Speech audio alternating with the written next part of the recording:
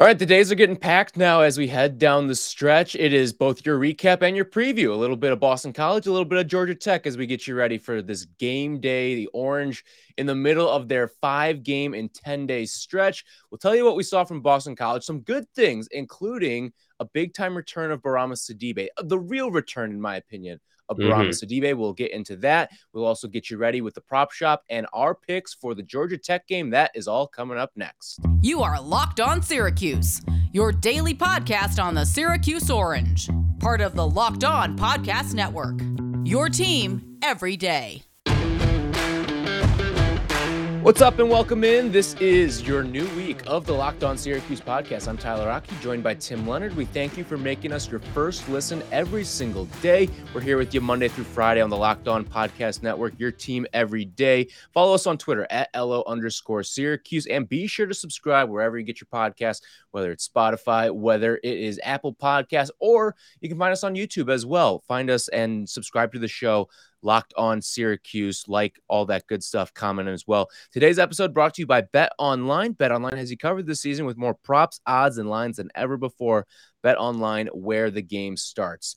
No doubter for 40 minutes against Boston College the other day. That's a good thing that you're looking for this late in the season. I mean, that's a bad BC team. We talked about it before. Yeah. We'll talk about it again briefly, but that's a bad Boston College team. But that doesn't mean you cannot come away with good things that happen in the basketball game.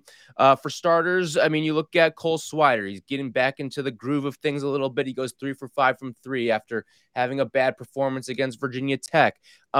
There's a lot of things that you can still take away against bad teams. And I think one of the things that you and I were both sort of looking for is, what are we going to get out of Barama Sidibe for the rest of the season? Well, he goes out there, plays 18 minutes in this game, doesn't do a whole heck of a lot while he's out there. The fouling stuff was also prevalent with him. He picks up 3 fouls, but the biggest victory for me is seeing him go out there and play 18 minutes. That's more significant than any rebounding number. It's more significant than any point number for me. That's more significant than any foul number for me. Just him going out there and being able to give you nearly half a basketball game. Yeah, and we talked about that in the preview podcast and leading up to the week. How is Jim Boeheim going to handle the bench, right? And how are we going to come out of this game in preparation for the next couple? And the fact that Syracuse wins this game by 20, is in control from the start, and also the fact that Frank Anselem got in some foul trouble early, which we can talk about a little bit if you want, that led Barama into some early minutes, and it led the bench into more minutes altogether in this game. And the bench steps up. Barama steps up. He has that big block in the corner, which was fun to see. And my big takeaway from this game for Barama, I don't necessarily think he's some game changer, or we're going to expect to see him round a corner and hit, another level down the stretch here. But it's just good to see him playing some productive basketball out there. It's a guy that we've all sort of rooted for. And Jim Boeheim said post-game, he's a great kid. He's one of the best kids we've had here. He's never complained. He comes back. You were hoping we get something from him this year, and at least now he's getting his time in the dome in front of the big crowd to make a big block or some plays like that. It's good to see. Yeah, he hasn't played more than 18 minutes since that final game of the 2020 conference tournament when he played 35, and he was playing the best basketball of his career. If you remember that game against UNC. Since COVID. Now think about how long that is. Exactly. Right? Yeah, it is literally the last time life has felt normal, per se. If you want to go that is literally the last time Barama Sidibe has played more than 18 minutes in a basketball game. And for him to go out there again, the stats are secondary to me at this point. When you look at where the season is, what you need out of him at this point, let's be honest. And Frank wasn't great in this game. I think you and I probably expected a little bit more out of Frank in this one, but the foul trouble, again, that's something that was a pleasant surprise against Virginia Tech, as he didn't have the foul trouble nearly to the degree that we thought he might in that game.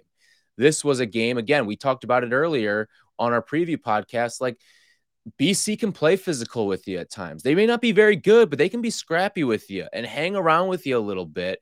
That wasn't the case in this game. Syracuse left no doubt. And Frank, really, for him to get in foul trouble, it's not surprising, but this is a game where you'd like to see a step made, right? Like, this is a good chance to keep yourself on the floor, while B, also being challenged in the foul department too.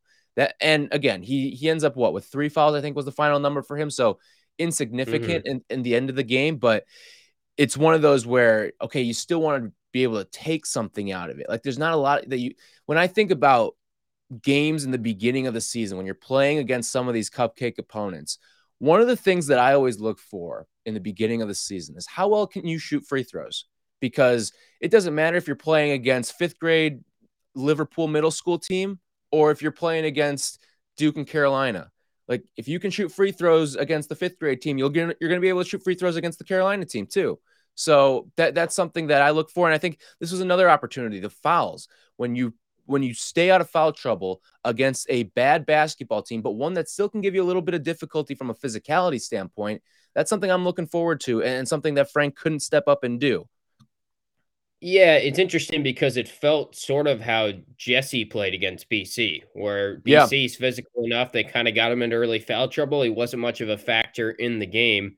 I just want Frank to be consistent down the stretch here. And it was fine in this game because it's BC and also because they even went to the small lineup for a portion after Barama got in some foul trouble and just needed a breather towards the end of the first half.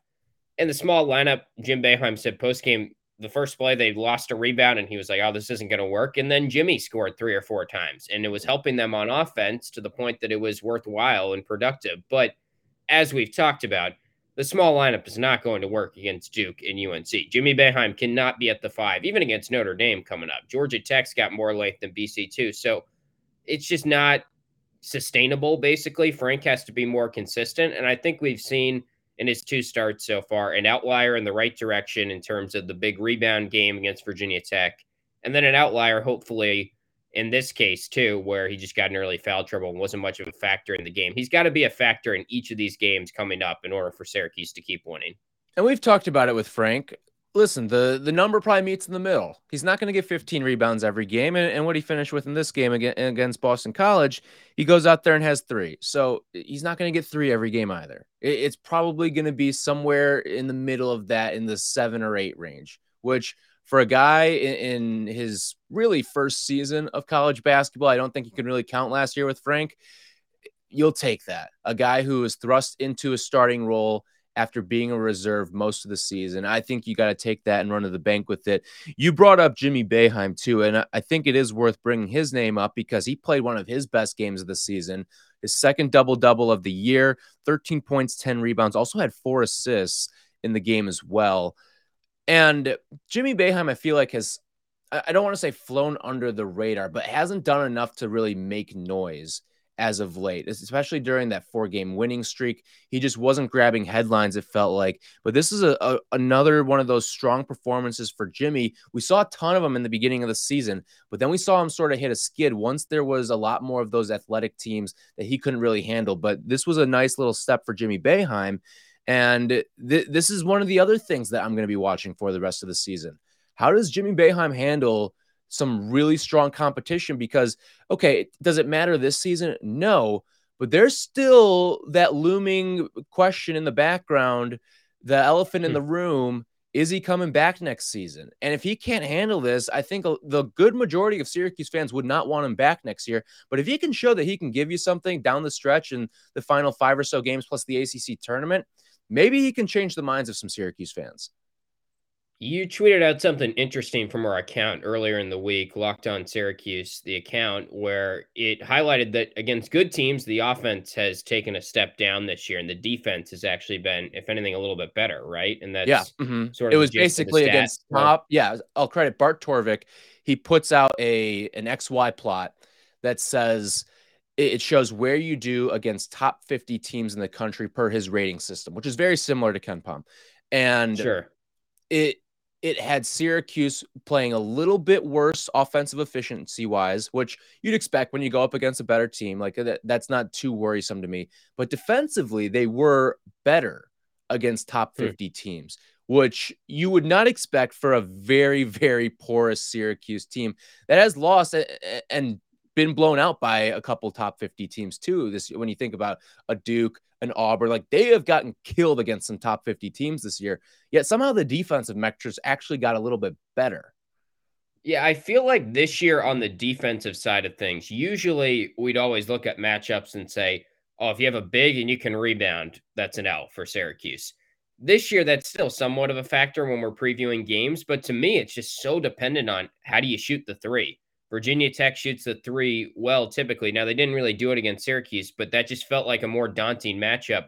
This BC game, I don't know if it was necessarily Syracuse improving on D or just BC not being a good shooting team. Like that one guy, Galloway, is just constantly chucking shots for them, and it's sort of laugh out loud at times. But yeah, I think what we've seen now is they're sort of settling more into what I thought at the start of the season, where against bad teams, they're going to look really good because all their offensive guys and the limitations on offense don't really show up. Like Jimmy can get to his spots against bad teams, but against good teams is where the offense takes a step back. Right. All right. We will get into some Georgia Tech stuff, some interesting numbers there from the Yellow Jackets. We'll dive into that, prop shop, all the picks as well.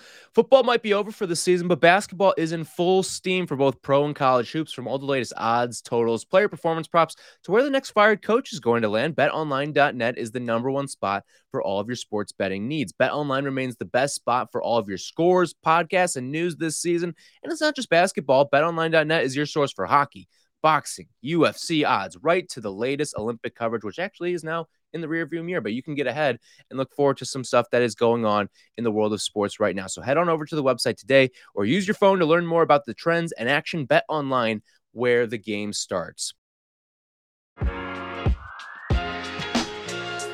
Georgia Tech is a very, very interesting team. A very bad team, might I add as well, when you look at the schedule that Syracuse has coming up. This is the worst of the remaining games that Syracuse has, even if you lump that Boston College game in too. Right now, Georgia Tech is the second worst team, according to KenPom, in the ACC right now. And one of the fascinating stats that I dug up about Georgia Tech is they are the worst power conference offense as well in all of college basketball, according to KenPom. Right now, the Yellow Jackets are sitting 246th in the nation in offensive efficiency at the moment, and they are the third worst team that Syracuse is going to see on their schedule. The only teams that were worse are VCU, which was slightly behind, and then Lafayette, which is a ways away down the road too. But I look at this Georgia Tech team, you're at home, you're in a really good spot to just take care of business here. Both teams coming off of short rest.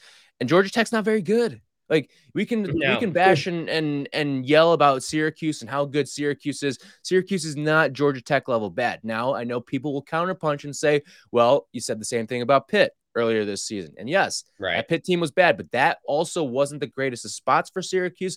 This should be a really opportune spot for the Orange to go out and try to get a blowout.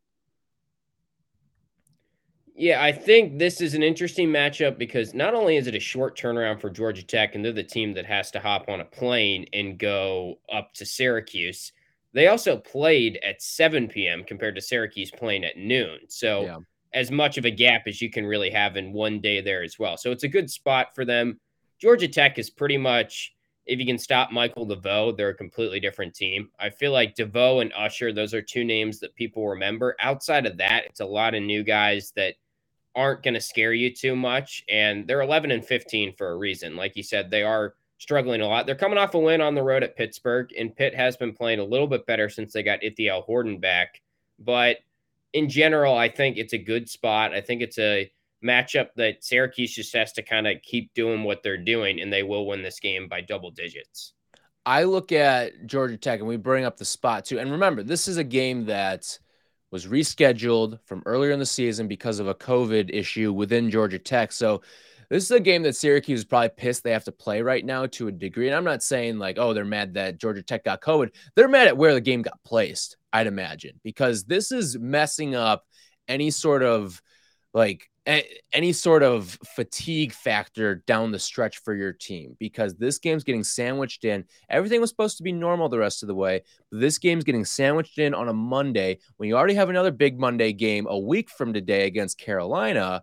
And now you're creating this 5-game in 10-day stretch as a result. So it's certainly frustrating for Syracuse. Let's get into some prize picks stuff here with some player prop totals.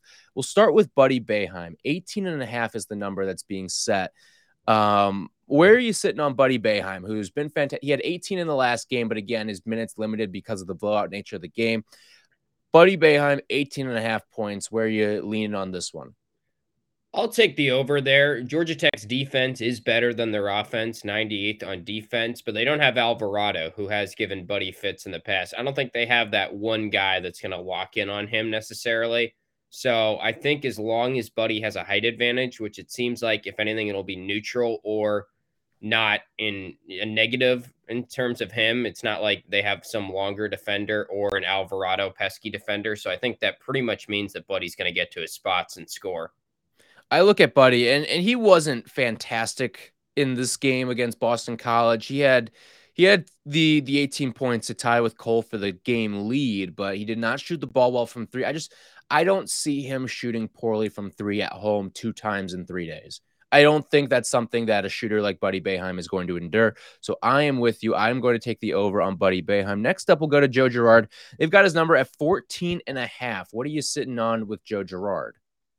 Yeah, I think I'm just going to take the overs on all of these, honestly, because I feel like, if anything, this game is Syracuse winning because their offense clicks and because they're scoring in the neighborhood of 85 points. It was sort of weird to me that they beat BC but didn't get to 80 points, so I expect them to do it in this game. So I'll say Joe goes over as well. And Joe is quietly, now I'm jinxing it, of course, but he's quietly been pretty consistent, I feel like, lately. There hasn't been as many head-scratching Sienna Joe moments. So I just totally jinxed it, but I'm going to still take the over. He did have some turnover problems. I think he had 3 turnovers in the game. I want to say all 3 came in the first half. That's a little bit off. I kind of forgot about that. But outside of that, no, you're right. And I will say this, though. He turned the ball over 3 times, but he also got 3 steals in this game. And you can kind of say the same about Buddy. Like, he turned the ball over 4 times in that game, but he also got 5 steals.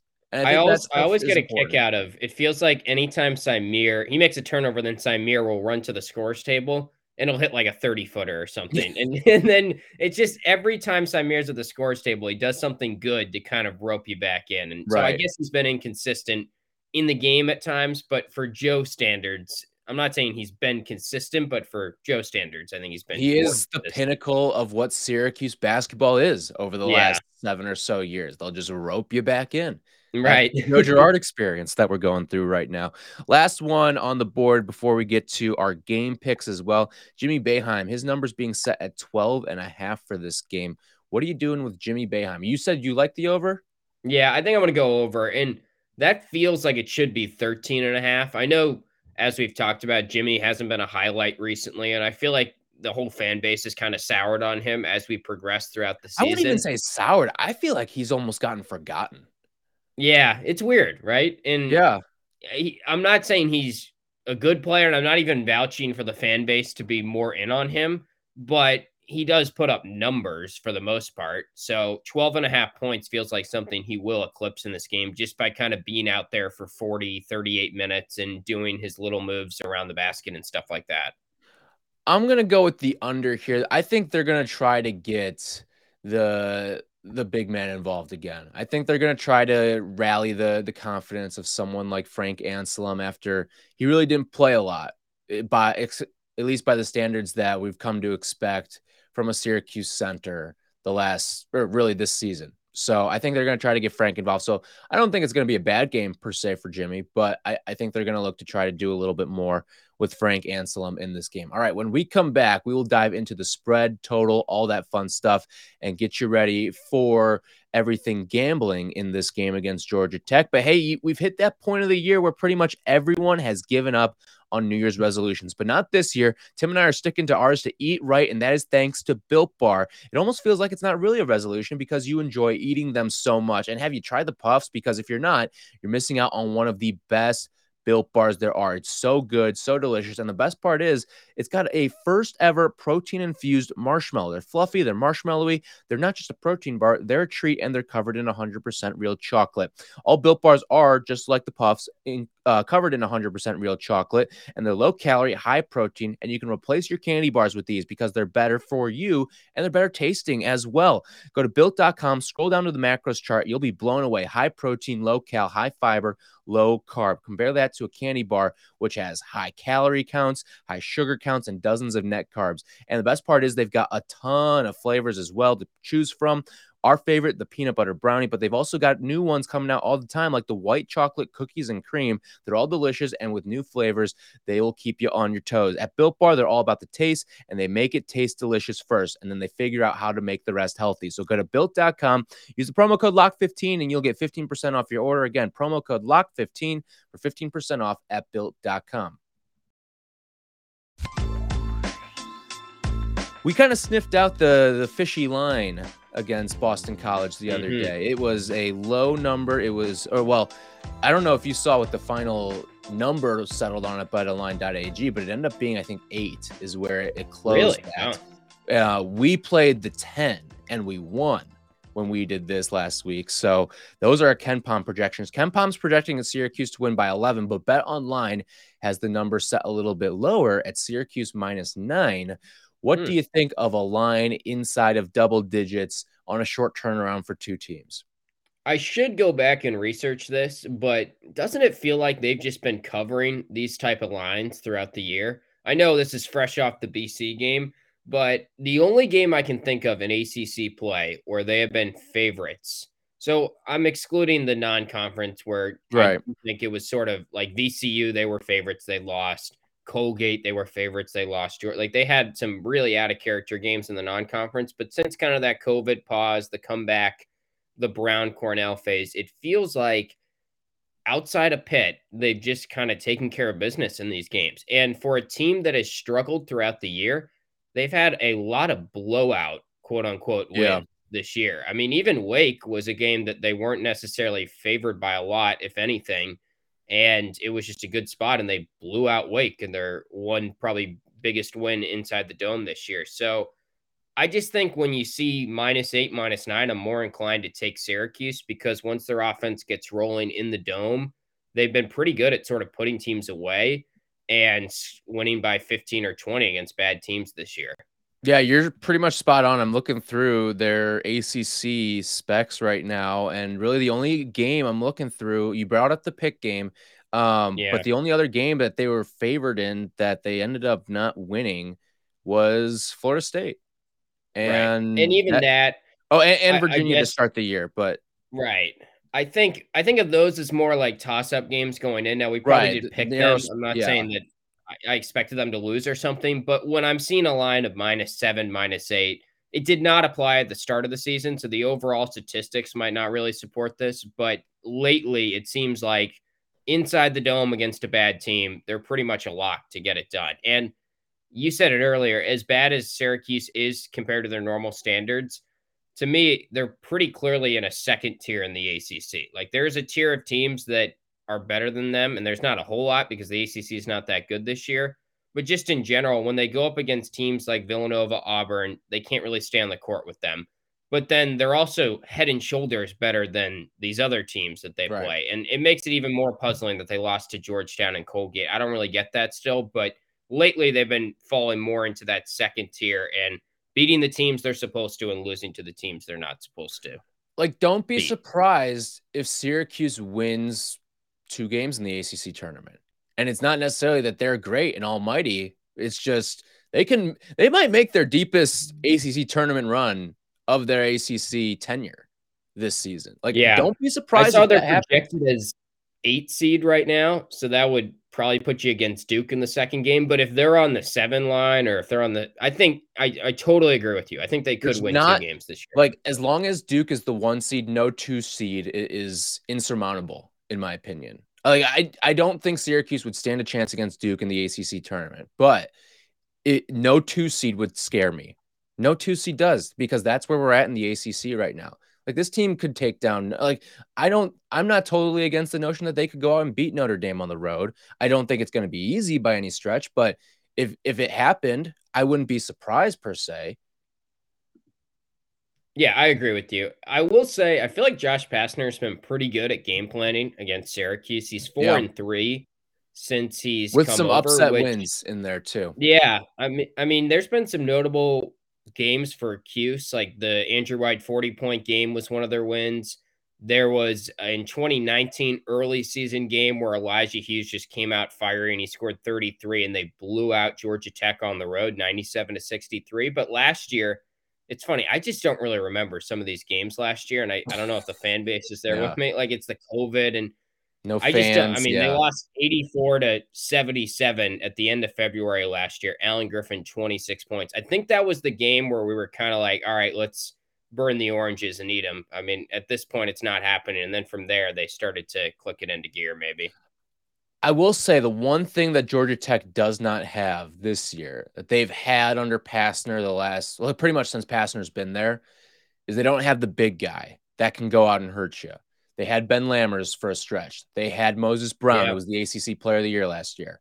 They don't have that this year, and that's probably a big reason why you see them where they are. I mean, people forget this team won the ACC last year. Like that is one of the unheralded storylines from a season ago. So I would, yeah, I'm not going to sleep on any ACC team because as bad as some are, like I don't like, but at the same time, like this Georgia Tech team is bad. And it's just, Yeah. if Syracuse had not lost that Pitt game earlier this year, I'd maybe feel a little bit different. But this Georgia Tech team's bad. There's no other way to put it. You're sub 500 in a bad ACC this year. So I think like when we talk about teams that kind of pull down the reputation of the league, like you're talking about your conference champion from last year being the worst offensive team in the power conferences. That is Yeah. really something that should not be happening. So -9, are you taking Syracuse to cover with that? Yeah, I'll take them to cover. I'll also lean with the over. I think I have to after taking all those over props. I can't really root for both of those things to coexist in the same sort of game, but I'll say they take the slight over, and I would expect them to maybe score somewhere in the neighborhood of 82, 83, and win this game by 12 or 13 points. I'm going to take Syracuse to cover as well in this game, but I'm going to lean on the under here. The offense is sort of regressing. Like we saw some of the Yeah. things that came out, like we saw, and we knew too, when you're averaging about 92 points over a 4-game stretch, probably not sustainable, right? And I think we're starting to see that get pulled down a little bit. So unless Georgia Tech really steps up to the party here offensively, which I don't see happening, I just think that this game's going to go under as a result of that. All right. So we will be back tomorrow, full Georgia Tech recap. And not just that, we will also start to get you ready for Notre Dame as well. That game, a quick turnaround on a Wednesday. We'll do all that and more with you guys on tomorrow's show. Also dive into some other things that we maybe see throughout the week. Judah Mintz taking his official this weekend as well to Syracuse. So that's a big time story that we're monitoring that a lot of people are looking forward to. I see a bunch of the YouTube comments. They're calling him Junior Mintz. That's another thing that we can look forward to. All the Photoshops that are going to come out if that ends up happening for Syracuse. So my goodness, I'm not looking forward to that section of Judah Mintz coming, but pretty much every other part, if Syracuse does land Judah Mintz, I will be excited for. So we will break down what we saw from this game. Follow the show on Twitter at @LO_Syracuse. Check us out on YouTube. Subscribe, like, comment on our YouTube channel as well. And we will talk to you guys tomorrow.